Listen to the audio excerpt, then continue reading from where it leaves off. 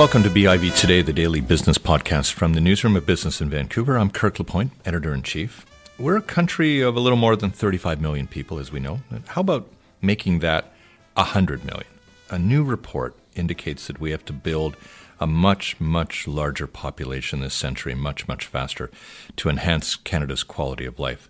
The Century Initiative, a group of academics and business leaders, has identified this goal as essential to our well-being in the generations to come. My guest is Jasmine Gill. She's the Director of Policy and Initiatives with the organization. She joins me now. Thanks a lot for joining us. Thank you for having me. Normally, you start with a question like, why do we need to do this? But I'm going to start with a slightly different one. What happens if we don't do this? Well, that's a great question. It's the very reason why Century Initiative came together around the mandate of growing our population to 100 million Canadians by 2100. We were taking a look at long-term demographic trends in Canada, and a few things are fairly clear today. One, our population is aging. Currently, about 17% of the Canadian population is over 65 years of age. By 2025, that'll rise to approximately 23 to 25%. Sorry, that's 2036. By 2061, around 28%. So the share of our senior population is growing. And at the very same time, our fertility rate is declining. It's at 1.54 today. That's well below the replacement level of 2.1. So what does this mean? It means that economic growth will become constrained as our labor market decreases in size with the retirements of the baby boom generation. And it won't grow naturally to the same scale as it has over decades past. Immigration is becoming an increasing portion of population growth in Canada. Currently today, it's about 70% of population growth. By the 2030s, it'll be 100%. So in that picture, we're looking ahead to Canada's long-term prosperity and what it will take to ensure that the prosperity, the social services, the Canada that we know and value today will continue to prosper for decades to come, for generations to come. So if we're not doing anything particularly different, if we're not digressing from what has been happening, does that necessarily mean a diminishing of our quality of life in the years to come? It does. Because of the fact that our population is aging, and our labor force is shrinking as a result, unless we proactively increase people of working age in this country. We won't have the fiscal base or the working population to support rising healthcare and old age spending costs. Mm-hmm. So the picture of Canada in 2100, assuming the status quo, is frankly bleak. It's GDP growth at half the rates that we've known over the last 50 years.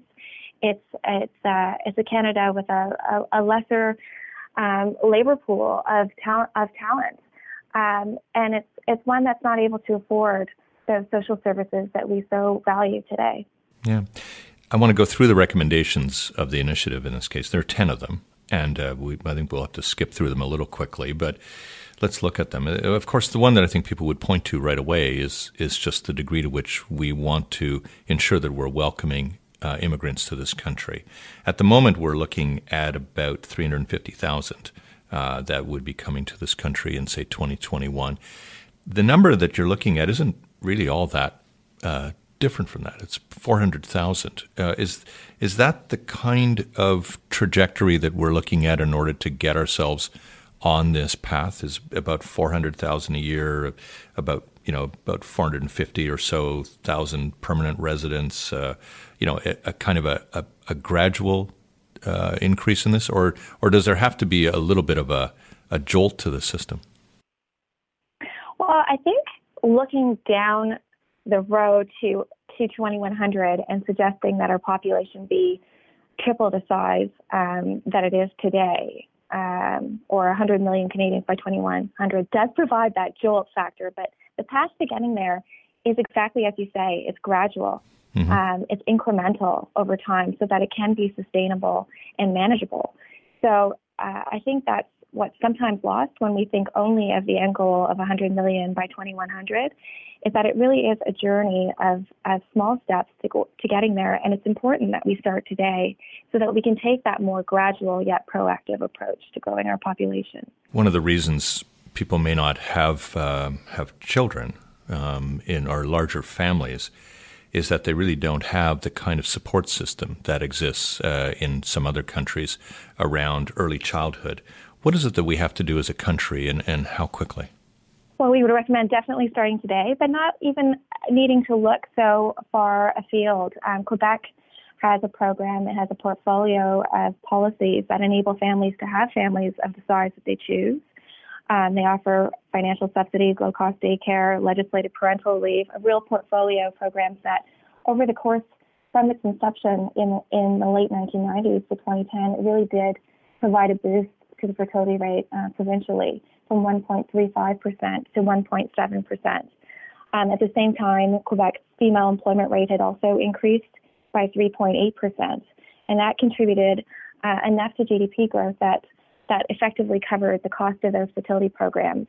So one thing that we are looking at is whether or not that sort of program could be modeled across the provinces and territories of Canada and enable families to have as many children as they would like, which some polls suggest is approximately 2.4, I believe, so up from the current fertility rate of 1.54. But that sort of umbrella type of programming would allow for families to afford the number of children that they desire. And it would also enable women to go to work while having families. Yeah, you need almost one more child a family kind of thing. Of course, you can have all these people, but if you don't have prosperity along with it, it's not going to make a lot of economic sense. One of the recommendations here is that we need to take a look at how it is that we are essentially bringing a labor force along. Where are the biggest pain points here? Is it with the underrepresented groups, or is it with maximizing those that are already in the force? Well, the report endeavors to take a step back on population growth and take a bird's eye view, so to speak, and look at exactly what's needed across various policy dimensions. So the third recommendation in the report is about leveraging that underrepresented talent that exists in Canada. So groups that are currently marginalized from our economy, Indigenous peoples, seniors, women, people with disabilities, improving their access to employment and to participation in our economy will absolutely go a long way towards our goal. But at the end of the day, the numbers show that it's simply not enough. Canada has a real need for more people on top of being able to leverage the talents of those who are already here. Yeah. So it's a big picture story. It's about looking not only at improving access to economic opportunities for Canadians who are currently here, but ensuring that we are growing to the scale needed to ensure that prosperity continues. And at the same time, looking at education, employment, infrastructure, and early childhood support, as we discussed, as very much integral to a successful population growth story. The 10 recommendations in the report work quite well together, but I want to take a look at three and then try to get a couple of questions specifically around them. And they have to do with the fact that we have a kind of a thin ribbon of population near our border, situated mainly in cities. When you take a look at the numbers, with quite close to the United States, of course, and yet it creates some infrastructure issues for us around transportation, around our communications, and it also means that we have a lot of people moving into our cities and not, for instance, into the north. So the Century Initiative proposes three recommendations around this, around infrastructure, around density in the cities that are already and the regions that are already well populated at this point, and then expanding into the near and far north. How do you get these things done, generally speaking? Well, our work as an organization is really threefold. What we do is we look to building the research base, the ideas base around each of these recommendations by convening Canadians across the country to inform our perspectives. And so that's actually the second pillar of our work, is to convene groups, individuals, experts to discuss these issues in more depth and to contribute to that research base with the view of the third aspect of our activities, which is to advance long-term policy solutions that incorporate scale into the picture. So how are we going to do this? By convening those discussions, by having difficult, open, honest conversations about what this means to Canada nationally, but also regionally and how that differs across the country. One of the concerns about the North would be that somehow we're going to turn our back on a lot of the rather sophisticated and sustainable development that's being attempted there now, and that we would somehow be prepared to have unregulated development and all of that. Do we need to do that in order to get the population of the North growing? No, I don't think it should become a free-for-all of any kind. This is about proceeding carefully and not turning our back on what might be working or could work potentially in the long run, but looking critically at that. What would it take to address the climate change, the housing, the food, the poverty, all of the current realities of today's North very much have to be addressed and incorporated into a long-term plan to allow for population growth and to enable people to find opportunities in our North. We're at the very outset of that thinking and that discussion, and it's being had across a number of organizations. For us, a Century Initiative, what we want to do is bring those various voices together to build a more coherent and collaborative plan. Two of the recommendations, again, have to do with knowledge and with our skill set. They have to do with, of course, our education system, and then in trying to attract talent from outside in order to deal with more modern needs. What's your assessment about the gap that we have right now in terms of what we're doing and what we need? Well, we are a leader in attracting students to our educational institution. Canada does quite well in terms of international student numbers, comparatively speaking today. But there's no guarantee that will continue as our economic prospects dim unless we proactively grow our population. There's no guarantee that Canada will continue to be a leading destination for not only international students, but for all immigrants. So that's also reflected in our retention numbers. So although we are quite good at attracting international students to our educational institutions, we're not as good at retaining them here and providing the opportunities that they would need and the ease of a pathway to permanent residency that will allow them to stay and build their lives and build their families here in Canada. So there is a lot of work to be done, and it's important not to be complacent just by virtue of the fact that currently today Canada may be seen as a leading destination. We're seen as a leading destination, but an awful lot of the criticism of our country has to do with the degree of its innovation. That largely, our innovators find themselves very quickly being moved off to other countries that reward them more. First of all, what kind of barriers do we need to reduce and remove here? And then how do we retain all that intellectual property, that entrepreneurship? I think one way of looking at it, if you take a look at the report, the recommendation that we have around building greater densities, recommendation 5 in the report in mega regions, that's not only to encourage coordinated economic development strategies, it's also to build innovation clusters. It's something that works quite well in terms of fostering innovation and economic growth. And then in terms of population growth, really the reason why Century Initiative is quite firm on our need for a scaled-up population is exactly for that, to build the economies of scale and to build the innovation clusters that would improve productivity for the economy. One thing that comes really clear through the report, and it's actually the 10th recommendation, and this has to do with educating Canadians about the economic case for immigration. It's a frustrating area And we came through a federal election recently where we didn't really get terribly deep into that, but you can certainly see the seeds of kind of lack of education below the border right now, as it has a much more polarized debate on this. How worried are you about our degree of sophistication about this case, and our willingness to kind of come to grips with it?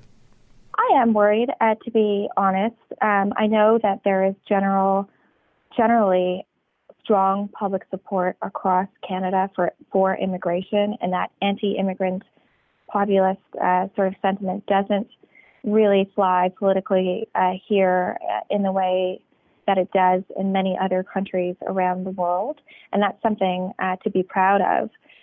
It's also built upon Canada's strong immigration system and our track record in successful integration of immigrants across our country's history.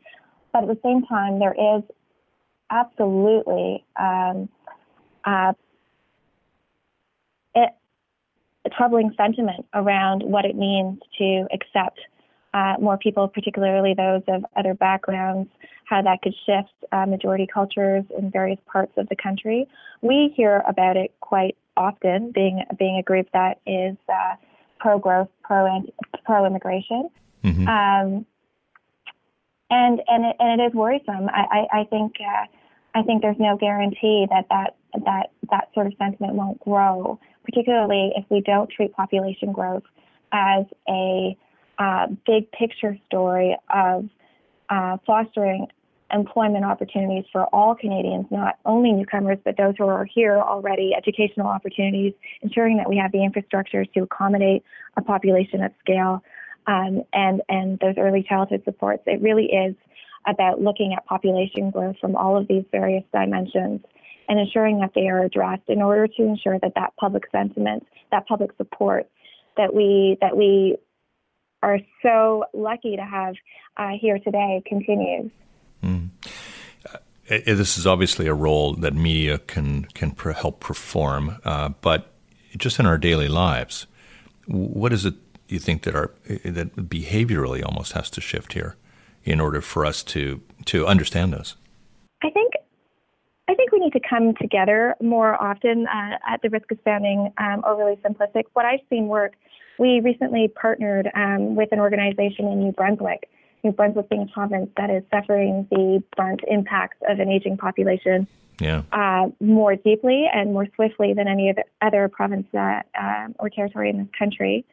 The New Brunswick Multicultural Council arranged for a town hall tour of smaller, more remote communities of residents who don't ordinarily have as much contact with newcomer populations as our more urban populations do. Mm-hmm. And it was simply a matter of coming together and sharing. They had economists share the demographic and labor market projections for the area, what that meant in concrete terms on a fact basis, in terms of the community's growth potential, as well as simple stories of the struggles and the challenges of not only newcomers in integrating into those communities, but also employers and longtime residents in fostering that integration. And that was really what it took to start the process of collaborative, cooperative, long-term action planning for those communities. And it really worked. It's an initiative called New Conversations. It's been widely touted as a success across the country in immigration circles. It's one that we should look at and undertake around the country for sure. So the dialogue is not simply that of chronicling the challenges of those coming to this country, but also some of the challenges of those who are already here in essentially finding ways to integrate. Absolutely. Every voice needs to be heard, and those cooperative solutions could be forged together. At the risk of sounding idealistic, that's very much what occurred in these conversations in New Brunswick. And I'm very hopeful that that sort of dialogue, that open, honest fearless dialogue will continue amongst all Canadians, whether it's in a town hall format or on a subway or in everyday conversation. It's important that we share our own perspectives and come to understand what's at stake for all of us. Last point, and this wasn't directly involved in the report, although I could pick up threads of it. Obviously, the issue of this generation and the generation to come will likely be climate change. When you're taking a look at pretty well tripling population over the next 80 years, how does that either mesh with or have a tension with what it is that we're trying to achieve around our climate change goals as a country? Well, underpopulation harms Canada's ecological future in a variety of ways. We simply won't have the critical fiscal and human resources that we need to build environmentally sound, energy efficient, resilient infrastructure that will protect against climate change unless we grow our population. And as mentioned, the fact of our aging population is going to place increasing pressure on government budgets, provincially and federally, to fund social services, healthcare, old age spending, et cetera. And those costs will increasingly crowd out the funds needed to meet our global commitments to reduce carbon emissions and to protect the country against climate change. And so I think it's very important to consider that and to see population growth not as at odds with ensuring environmental sustainability over the course of time, but very much complementary to it and necessary in order for us to not only afford to be able to undertake more environmentally friendly ways of building infrastructure, but also to ensure that we have the ideas, the skills, the talents needed to build those solutions here in Canada. It's a very interesting report, and I'll give you a 15-second commercial on how people can find it online. Right on our website, www.centuryinitiative.ca. We featured it on our homepage. We have a separate page for reports which we will continue building with discrete reports on certain topics that are covered by this overarching centerpiece document, which is called For Bigger, Bolder Canada. I think that was almost 15 seconds exactly, Jasmine. Thanks a lot for your time today. Was it? Yeah. Thanks a lot for your time today. Good to talk to you. Thank you so much for having me. Jasmine Gill is the Director of Policy and Initiatives with the Century Initiative. You've been listening to BIV Today. I'm Kirk LaPointe. Thanks a lot for listening.